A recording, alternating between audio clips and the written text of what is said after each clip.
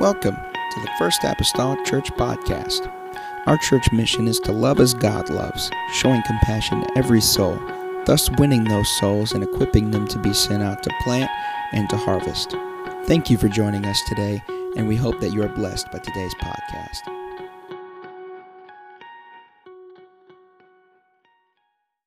If you start looking and going through, some of John's chapters have like 71 verses, and so if you think this is going to be like a Book of James series or something like that, you are wrong.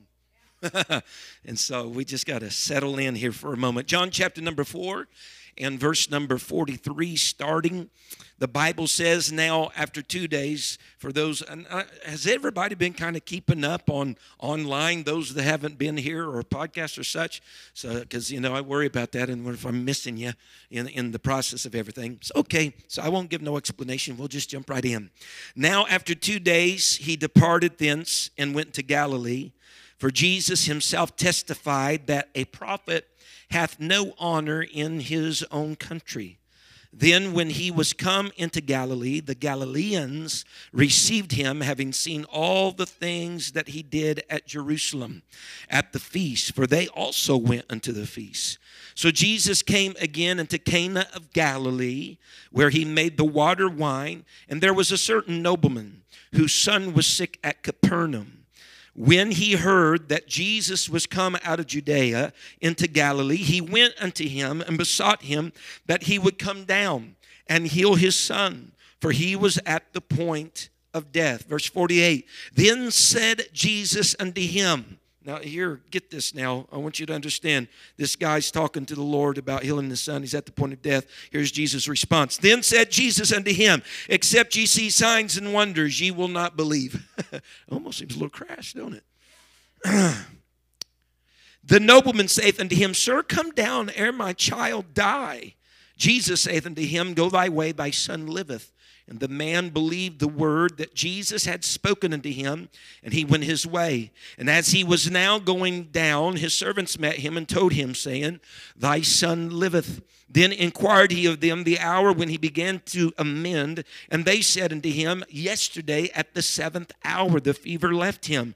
So the father knew that it was at the same hour in the which Jesus said unto him, Thy son liveth, and himself believed in his whole house. This again, the second miracle that Jesus did when he was come out of Judea into Galilee. Tonight, I would like to speak simply along this line. All signs point to him.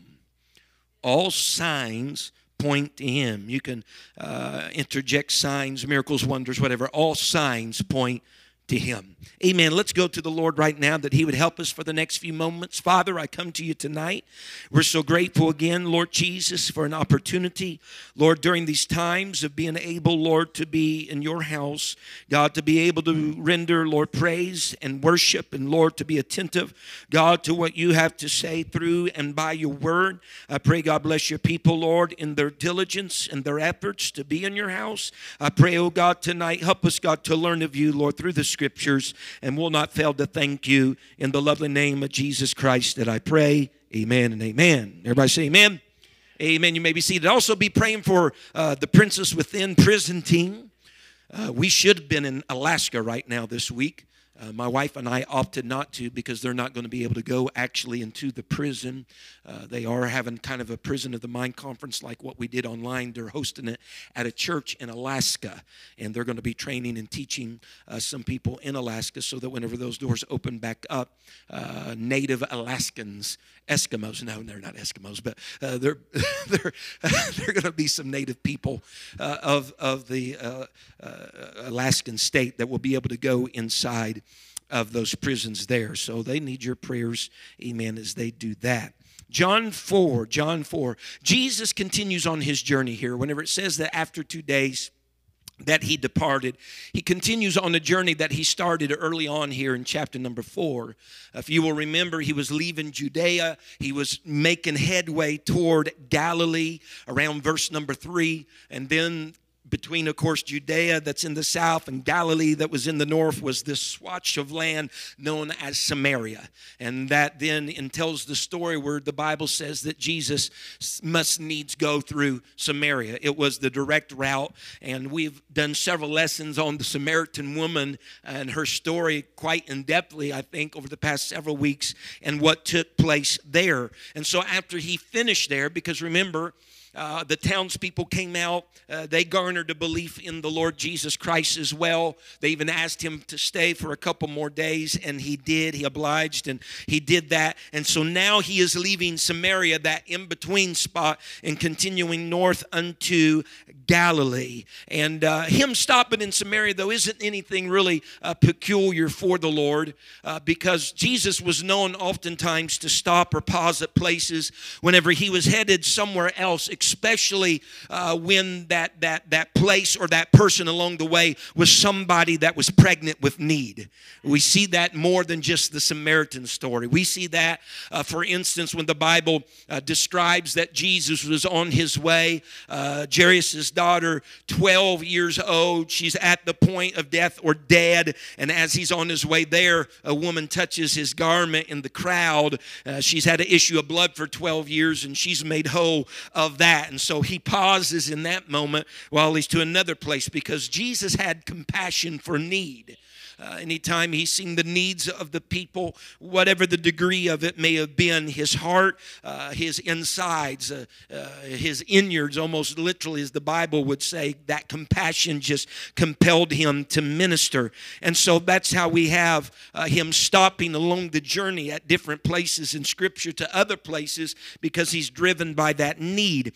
And so since the ministry of Jesus was driven by need, again we see that he goes to Cana of Galilee. He is going back to the place where he had met a need before. You will remember perhaps back in John chapter number 2 that this Cana of Galilee is the place where the beginning of miracles in the Gospel of John ever first took place.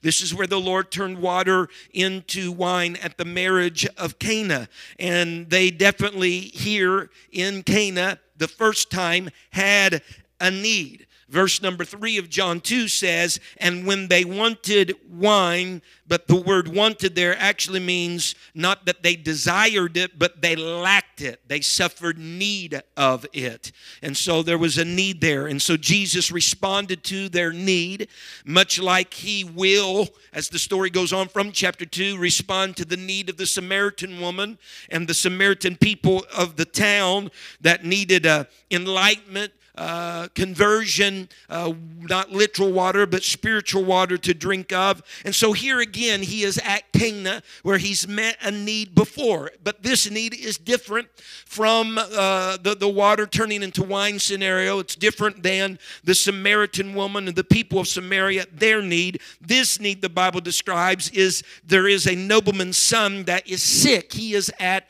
the point of death. And when you look at the needs that Jesus has already met, just in a few of these summaries of the chapters of John, they all are different needs categorically. In reality, they're different, because water being turned into wine, and again, I wish I had time in when we was that to really discuss this whole concept of wine, and I don't know if we'll put that on an add-on around lesson 57, but nonetheless, that was just a natural need. Okay, that's a natural need. When we talk about the Samaritan woman and the people of Samaria, that was a spiritual need. As we look at the nobleman's son, we are really talking then about a physical need that the Lord is about ready to address. But again, just following these miracles and these needs that Jesus addressed, the miracle of turning water into wine, again, you must understand that was a private miracle. There was a very select few people that actually knew of the change of water into wine. The Bible says the servants which drew the water knew. They were the ones that were following the commission of the Lord in filling up the water pots and drawing it out and giving it to the governor of the feast. Mary, of course, that bid him to do this. The other disciples that are gathered together, all these people are people that perhaps knew, but by and large, it was a very private miracle, except for those that beheld the water being poured or the water being drawn. The governor of the feast, whenever he got it, It had already had its change. He didn't know any different that came from just water. All right? And so in that miracle, and I believe we can call that a miracle, all right? You can set water in a pot for 1,000 years. You'll never get wine or grape juice or Kool-Aid. I mean, it just don't matter. You're never going to get that. And so this was a miracle, an absolutely creative miracle. But Jesus, in all of that, note, and this is important for our study tonight, that all signs point to him, Jesus did not touch anything that we have recorded in Scripture. He did not touch anything. He basically gave instruction by his word. He told the servants, fill the water pots with water. He didn't touch them. He told them to. And then he says a little later, draw out now and bear unto the governor of the feast. And yet, when the governor tasted it, he says, most people set out the good wine first when everybody is da-da-da, and then this. He said, this is good. And so the miracle, we must understand, of water to wine simply resulted from the Lord's word. And of course, the servants being obedient. But it simply stemmed from his word. He didn't touch anything. He didn't wave his hand over it. It was just his word.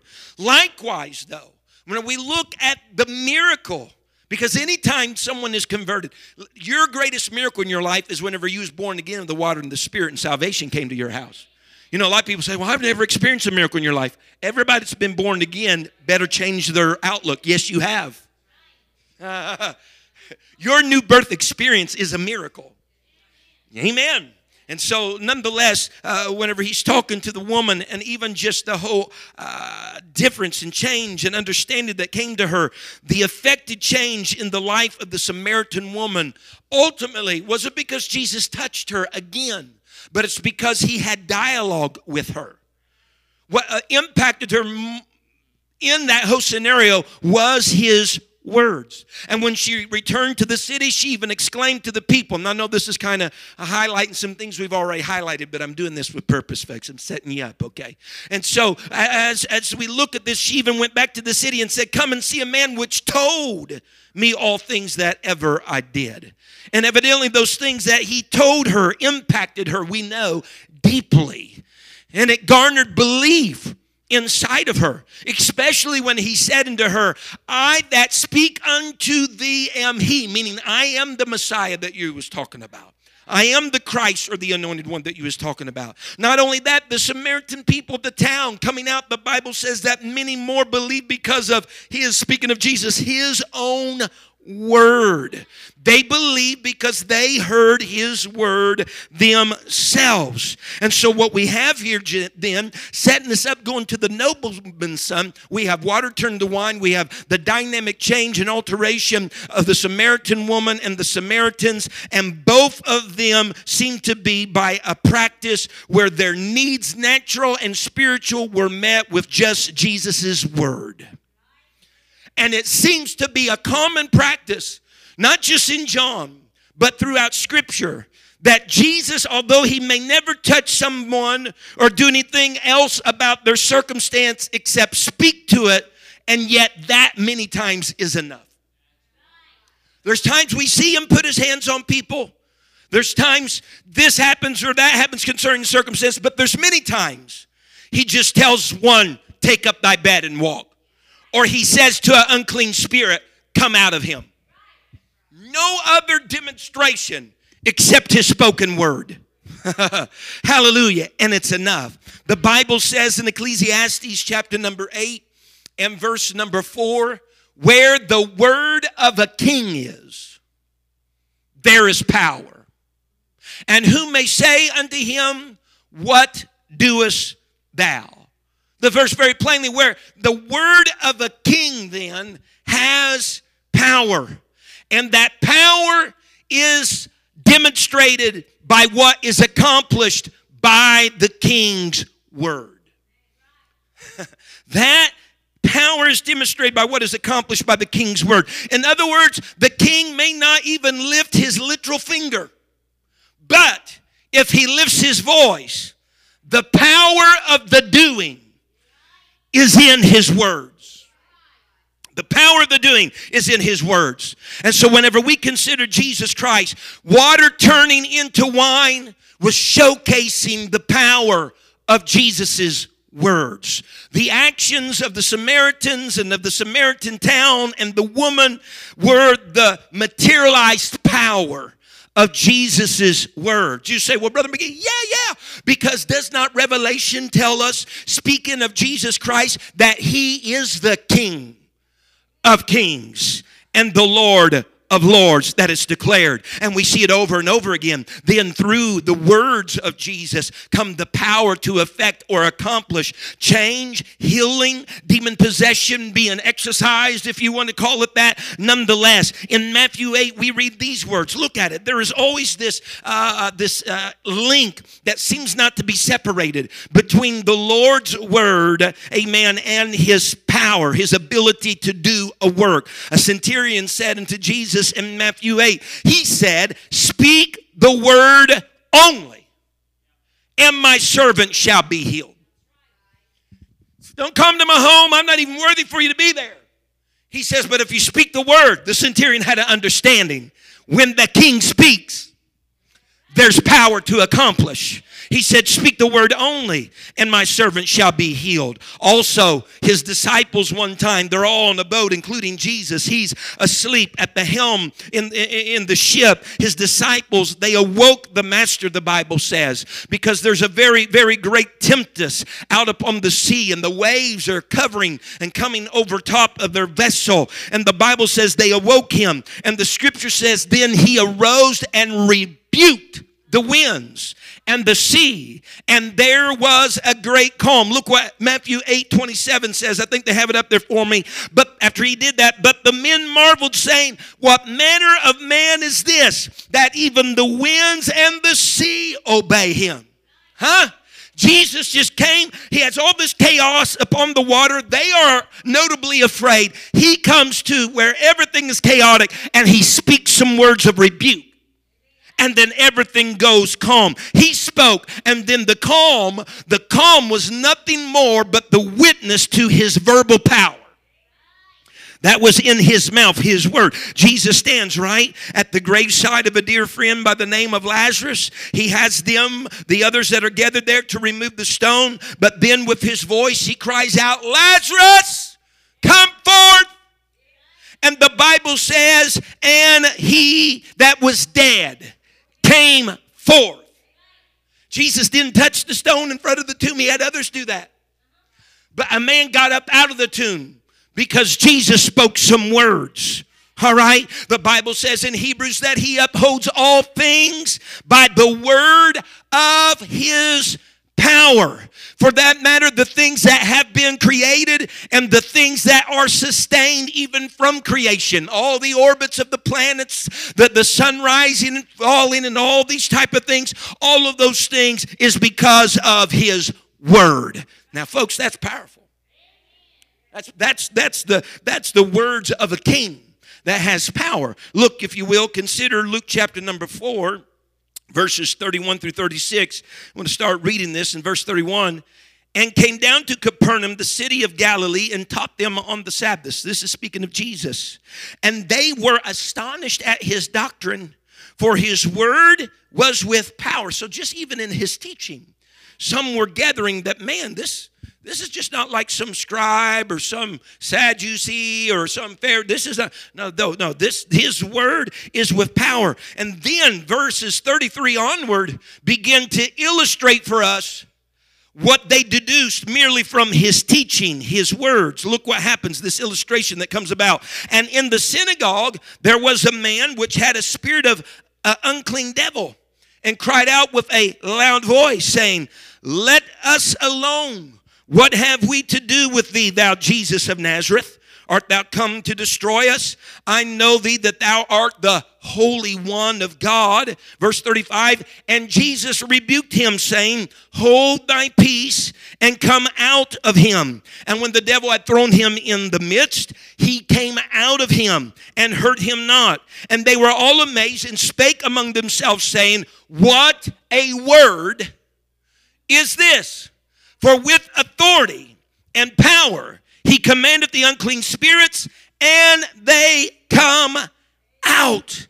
Amen. They already, just by his teaching, denoted that there were power in his words, but then there was an illustration that demonstrated even this power that was in his words. The psalmist David, even all the way back in the Psalms, declared he sent his word and healed them and delivered them. So, whenever I tell you tonight, you probably don't need me to pray over you, that doesn't keep the word from finding you. I don't have to touch you in order for him to touch you. You don't need my oily hand on you if you get his oily hand on you. There's just got to be a word. And so we have these miracles. We have these wonders. We have these signs all throughout the Scripture. Signs, as they are sometimes labeled or called. All of these things, in reality, were to point to the power of the word. We started this whole journey in the Gospel of John with, in the beginning was the Word. Right? And 14 telling us that Word was made flesh. It became personified in the life of Jesus Christ. It became flesh. And so that Jesus Christ, that one who is Word, there is power invested in him. So let's go on. Let's get to our text then. John 4, verse 44. For Jesus himself testified, he's moving on to Galilee. Jesus himself has testified this. We see this in also different places of the gospel. He testified that a prophet hath no honor in his own country. Verse 45 says, then when he was come into Galilee, the Galileans received him, having seen all things that he did at Jerusalem, at the feast. For they also went unto the feast. What seems a little peculiar about these two sandwiched together is John indicates that Jesus testified himself that no prophet is with honor in his own country, and yet it says he comes to the Galileans and they received him. John, this is peculiar to John. John introduces this idea of a prophet having no honor in his own country. He introduces the idea when Jesus was going to be accepted by the Galileans. Whereas every other place in the Gospels where the idea of a prophet being without honor is used, it's always used in conjunction where Jesus was rejected by the people. In Matthew and Mark, the setting is this. Jesus came to his own country, and he taught them in their synagogues. And the Bible says after he had done that, they were offended at him.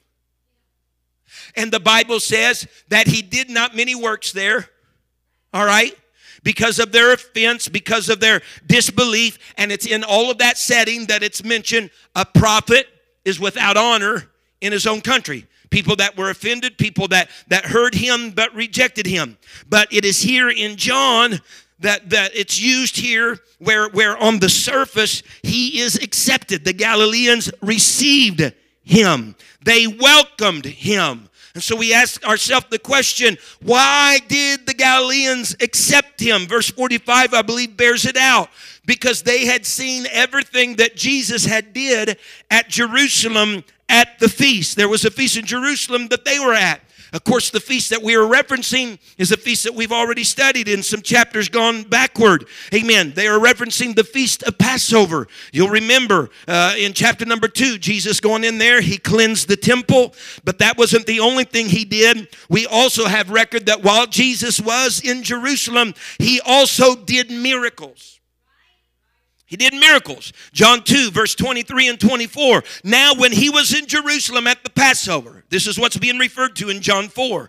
In the feast day, many believed in his name when they saw the miracles which he did.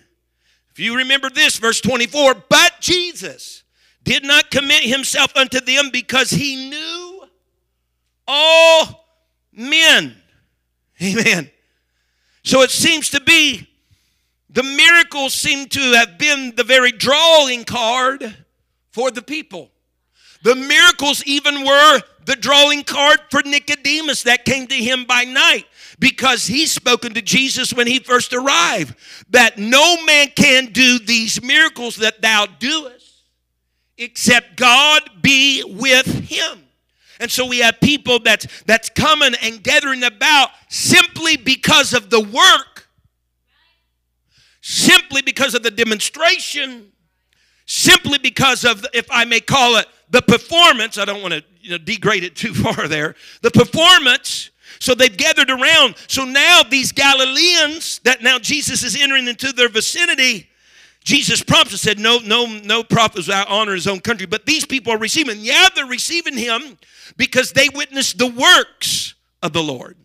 They seen the miracles. They seen the signs. They seen the wonders. But as John even relays in John chapter number 2, Jesus did not commit himself to them that believed just in his name after seeing the miracles, because Jesus knew all men. He wasn't going to commit himself unto them, amen, because he knew the hearts of man. He knew the intentions behind their actions. In other words, Jesus knew that their belief was somewhat shallow, superficial, because their belief was primarily connected to the signs. Listen to me. And not the word. What would happen if people started an experience, and some have, with a sign-only belief? Demonstration-only belief. Huh? Because here's the grassroots of Christianity. There's not always a sign. There's not always a miracle that's on the back burner. There's not always a wonder. You know what you got to lasso onto when you have no sign, you have no wonder, you have no performance, you have no demonstration? The Word. Oh yes, the Word. When nothing is taking place, you need a word to hold on to.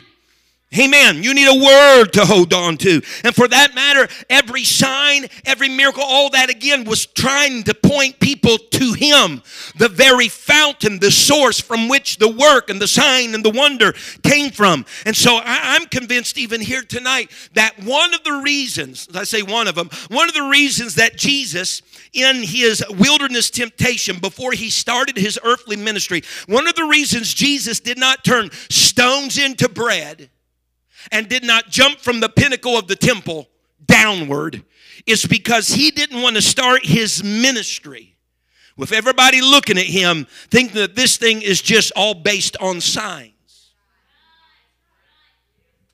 Amen. Because had he started it like that, that's all people would have looked for. That's all that people would have served him for. Amen. Hallelujah. And even without starting it like that, Sister Sheila, he still had people that when you're giving bread out, count on me. Hallelujah. It's like the potluck at the church. Amen. When you're giving the bread out, count on me. Amen. You multiplying bread, you healing the lame and making the blind see, I'll be there. Right? Because if words start happening, I tell you what, miracles are happening over there at 1121. We would have more people here, I guarantee you. Because they fall in love with the sign, but they've divorced themselves from the word. But you can't have the sign without there being a word. Amen. And so each time, notice what Jesus did. You all know this. Many of you know this. This is common knowledge to you. That every time that the temptation came, stones into bread and throw yourself from the pinnacle of the temple, Jesus would say, for it is written. Man shall not live by bread alone, but by every word that proceedeth out of the mouth of God. What is he doing in that moment? He's teaching a lesson.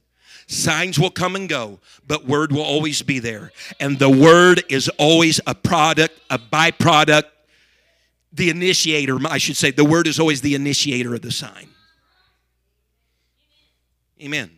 So he's elevating, in that moment, he's elevating the word above the work.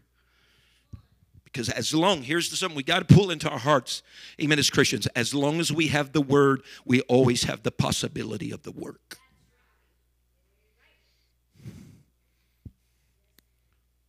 So in all these other episodes of the prophet without honor phrases, you'll see that he was many times teaching in the synagogue or giving instruction that the people heard him teach or only speak. And in those modes, they didn't see a sign.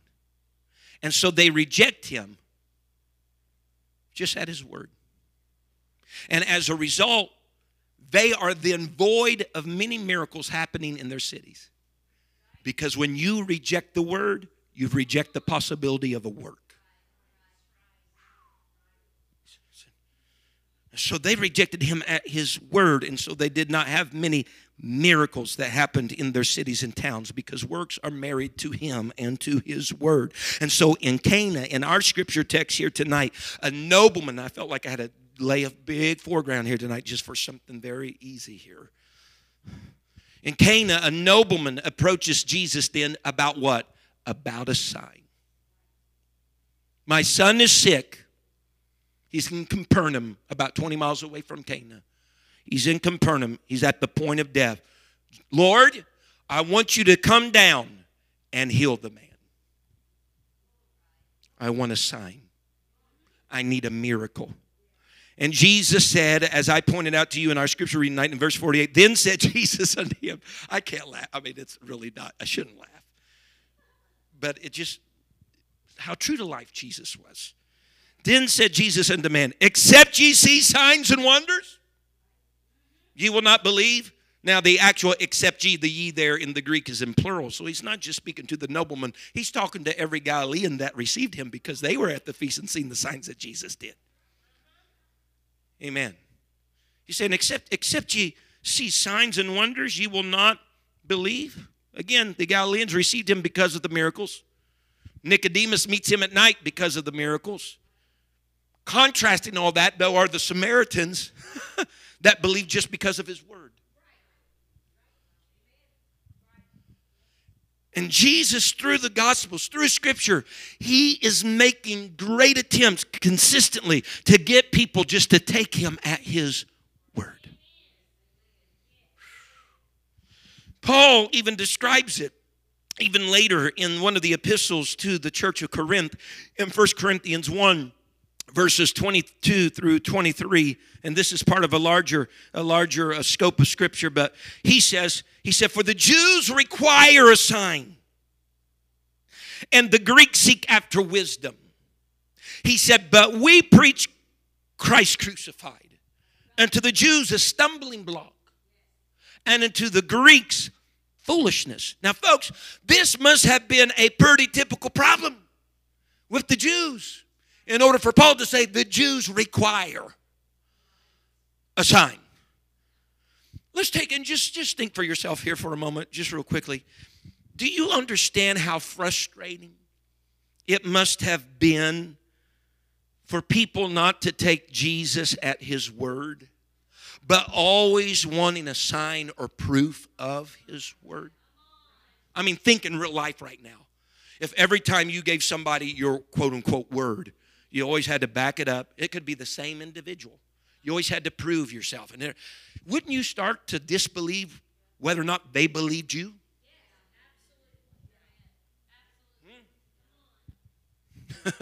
Or, I mean, I love folks, and I don't mind showing some credentials, but after a while, we've been down this road more than one time.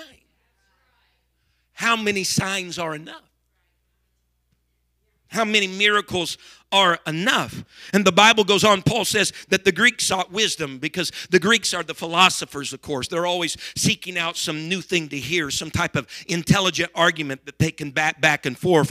And Paul says, here's what we did. He said, we gave the sign seekers and the wisdom seekers, he said the same thing. We gave them a word. We preached Christ crucified. And he said a little earlier in that same chapter of 1 Corinthians 1 and verse number 18, he says, here's something that we know. He said, those that are saved understand this, that the preaching of the cross, that word, is the power of God. He says the word is where the power is. Even Jesus in his high priestly prayer that he prayed in John 17, we understand that he's praying for his disciples. He's praying for those that would hear his disciples. Here's what the scripture says in verse number 20. He says, neither pray I for these alone, speaking of his disciples, but for them also which shall believe on me through their word. Now, hold on. What's the deal here? Well, he says through their word. But if you go back up to verse number 14, Jesus says, I've given them thy word, Lord. His disciples. He says, I've given them God's word. So their word is the word that was given to them, which is God's word. Which, if that's so, it has power to affect change. He says, so I'm not just praying for these alone. I'm praying for those that will believe on me through their word. And the word that they have is the word that I gave them. It's your word, God. He says, I'm praying for there be some people that will get connected to your word. Amen. Because that word, he even says, that word is truth. We're sanctified by truth. He said, your word is truth. It's a word that sanctifies. It's a word that's truthful. It's a word that's the power of God. What does the Bible even says throughout the Gospels and either other places of Scripture when he talks about works that even Jesus did? Jesus tells even the disciples and others, he says, greater works than these shall ye do. But those greater works will never come about separated from my word. Because the word is forever settled, the psalmist David said. Isaiah said, the grass may wither and the flower may fade, but the word of God will stand forever. Amen. Sadly, over time, in the world, in the church, many people have used the Lord as a good luck charm or a rabbit's foot to bring them what they wanted or what they needed when they desired it.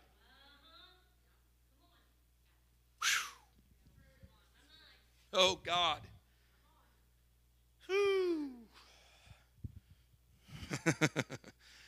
You know, it's the bedside. It's the call from the hospital saying, Pastor McGee, one of your parishioners are here in the hospital. They'd like prayer. Nothing wrong with that.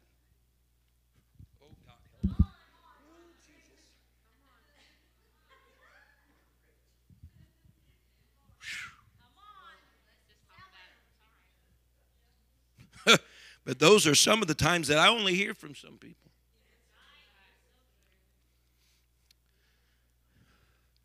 When they're wanting their sign. But the other months of the year and Wednesday, Sunday morning, Sunday nights of the year, they forgot his word.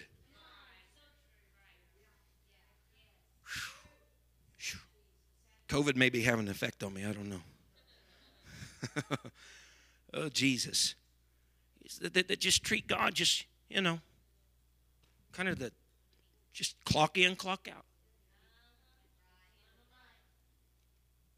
So it's about a 20-mile journey from Cana to Capernaum, where the nobleman's son lay sick. Which, according, they say, it was quite easy for a man. It was about a day's journey for a man to go 20 miles within a day.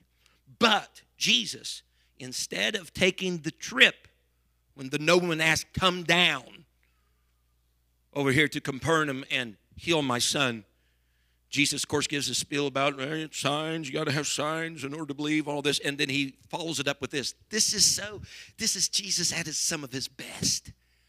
The man is evidently wanting a sign, and he tells the gentleman, he says, go thy way, thy son liveth. Now note, oh, Sonny boy is 20 miles away from daddy. I love it. Sonny boy's 20 miles away from daddy, and Jesus is not making the trip to the son. So what we have is a man that came seeking a sign, but all he got in the moment was a word. It would take a 20-mile journey back to discover whether or not the word had the power. But the Bible says, so Jesus, you see what Jesus is doing in this moment? He's forcing the nobleman to believe without a sign. He's forcing him to believe without a sign. I'm not giving you a sign, but I'll give you a word. See, and people that are just sign-driven, they crumble with just getting a word because they've missed the miracle that the sign is always connected to a word.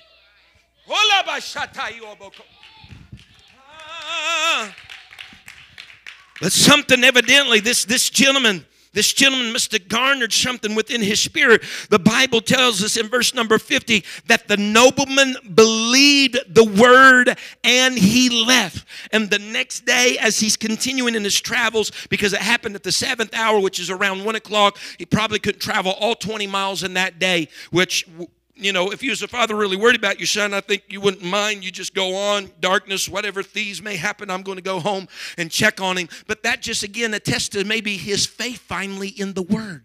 Because as he's traveling the next day, he meets some of his servants that come to meet him, and they tell him that his son is alive, everything is well. And the nobleman asks them, at what hour?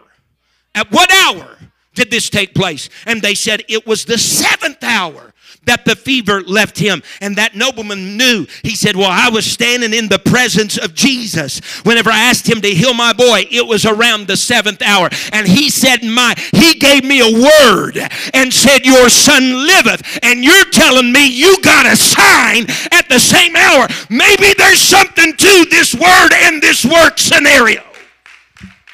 Oh, someone say hallelujah. Hallelujah, hallelujah, hallelujah. Amen.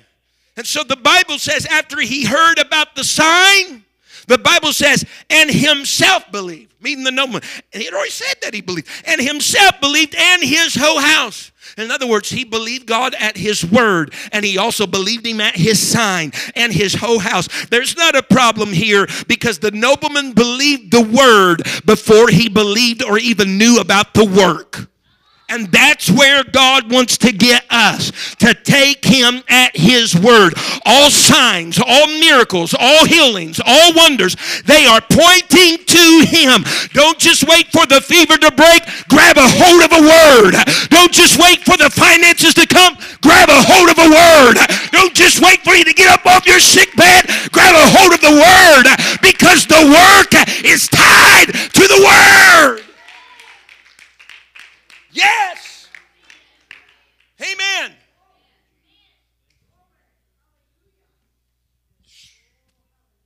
People come to me with marital problems. We need help, Brother McGee.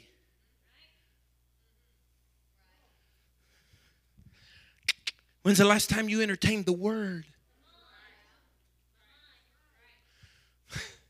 Because you're asking me to try to do something disconnected.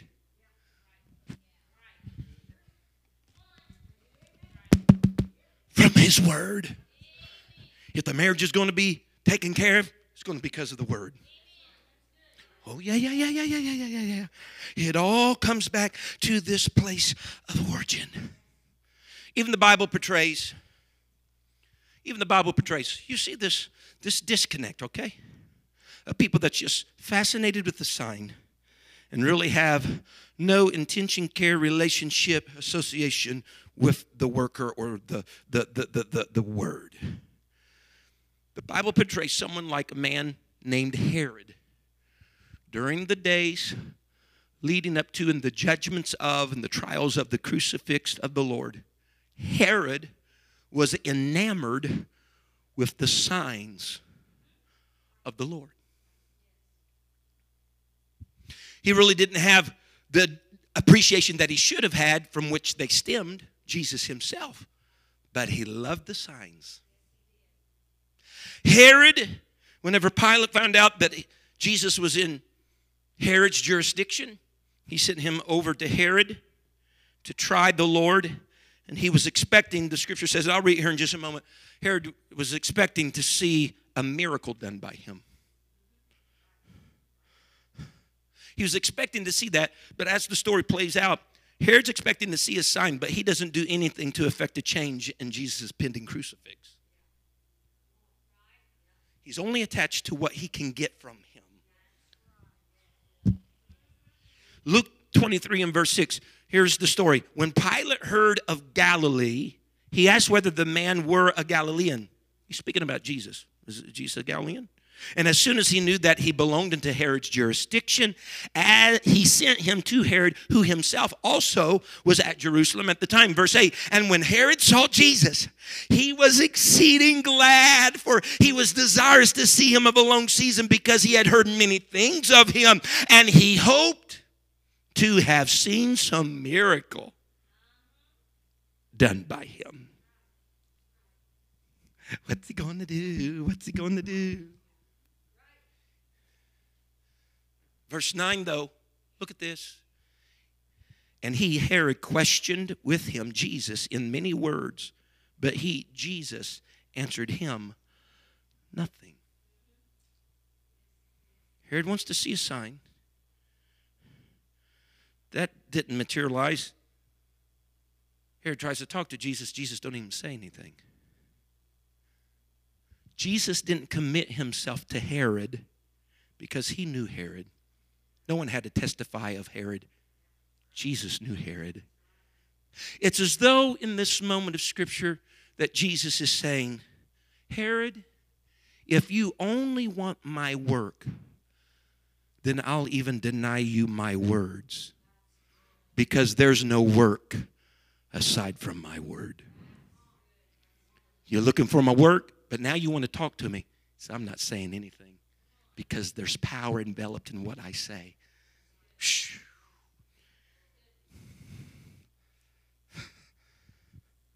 Jesus wants people's allegiance to him and his word rather than to what he can just do for us.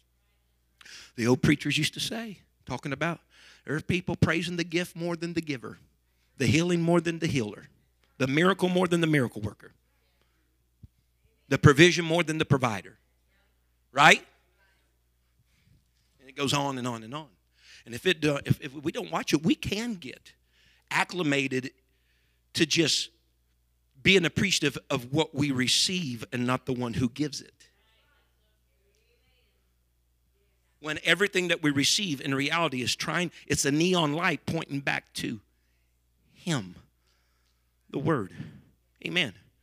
Whenever we go, we've done some traveling here lately, and this is not real deep and profound. This is quite shallow, but I think you'll get the point. We go along the way, and it says, rest stop. A sign does. Right? The sign is basically pointing to the reason for the sign. Rest stop 2 miles. You know what that tells me? The sign is really nothing in and of itself. The sign wouldn't be there if 2 miles down the road there wasn't a rest stop. Hallelujah. We come across these other things. You know how it is. And I know construction signs sometimes can change, But we was going across one said bump ahead. Right? Sometimes they're like 5 feet before the bump happens. Bump ahead. My goodness, did you see the sign? Right?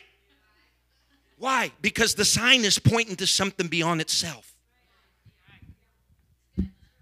Your healing, your deliverance, all that is pointing to something beyond itself. Jesus did what he did in the Gospels in order to direct the attention of the people to where it needed to be. He and his word. I'm coming to a close. I know I've been a bad boy, going over. But John 20, again, the whole theme of Scripture, of the Gospel of John. Let me read it again and put it in context really for you. Jesus saith unto him, Thomas, right? Thomas is doubting who this is. Feel me, put your hands in, feel me and know that it's I. Because thou hast seen me. Thomas just said, my Lord and my God. He said, because thou hast seen me, thou hast believed. He said, blessed are they that have not seen and yet have believed. And many other signs truly did Jesus in the presence of his disciples, which are not written in his books. He did a lot. The Jews required it seemed. Verse 31, but again, this is the very crux of all of John. But these are written that you might believe. These signs that are recorded are written that you might believe that Jesus is the Christ, the Son of God. What he said? He's saying all of these signs are pointing to him. Not just the sign in itself. That believing you might have life through his name. And you can stand with me tonight. I'll close with this.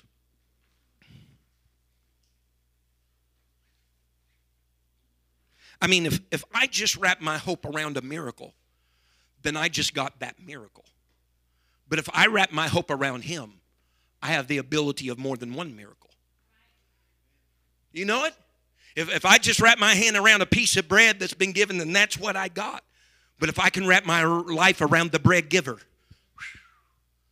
there's an endless supply contained in him. And so with that said, properly placed devotion unleashes a stream of benefits. Mark said it in the closing of his book. These signs shall follow them that believe. In my name they shall cast out devils. They shall speak with new tongues. They shall take up serpents. They shall drink any deadly thing, and it shall not hurt them. They shall lay hands on the sick, and they shall recover. Said it multiple times, but that wasn't believers following signs.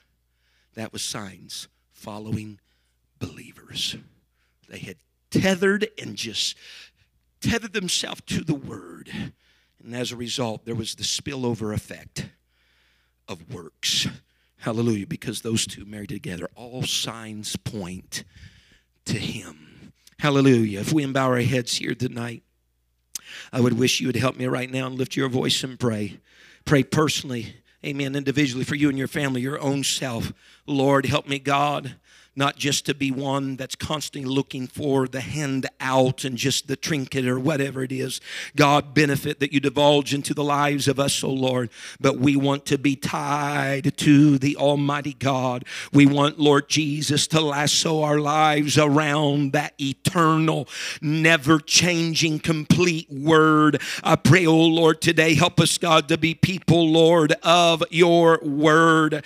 I pray, Jesus, today, God, we know, God, there are good things. We know, God, that there are bountiful supplies, God, that flow, Lord God, that spring from, Lord Jesus, the word. Help us, oh God, just to once again let our lives be in alignment, Lord Jesus, with you, be in a relationship with you. God, I pray, oh Lord, today, God, we need you to be enough. We need you to be enough. God, I pray, oh Lord, you load us down daily, the scripture says, with benefits, but the benefits comes from the benefactor. I pray, oh Lord, today, the one, Lord Jesus, who died, Lord, who in his will, Lord, he has dispersed his goods unto men, Lord Jesus, and women all across this world, God, that have taken his name upon, Lord, themselves and are a part of his family. God, the strength, Lord, of the will and the testament, Lord Jesus, does not take place or is in order or in force until the testator dies. God, and when you died, it put those things into place. But thank the Lord you didn't stay in the grave, but you arose in your life forevermore. God, we want to understand that every sign, miracle, and wonder,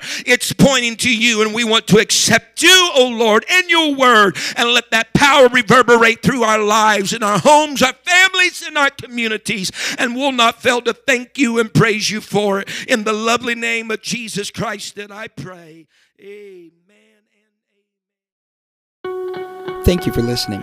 If you would like more information about our services and activities, you can find us on Facebook, Instagram, and Twitter with the username FACMC. Again, that's FACMC. Thank you, and have a blessed day.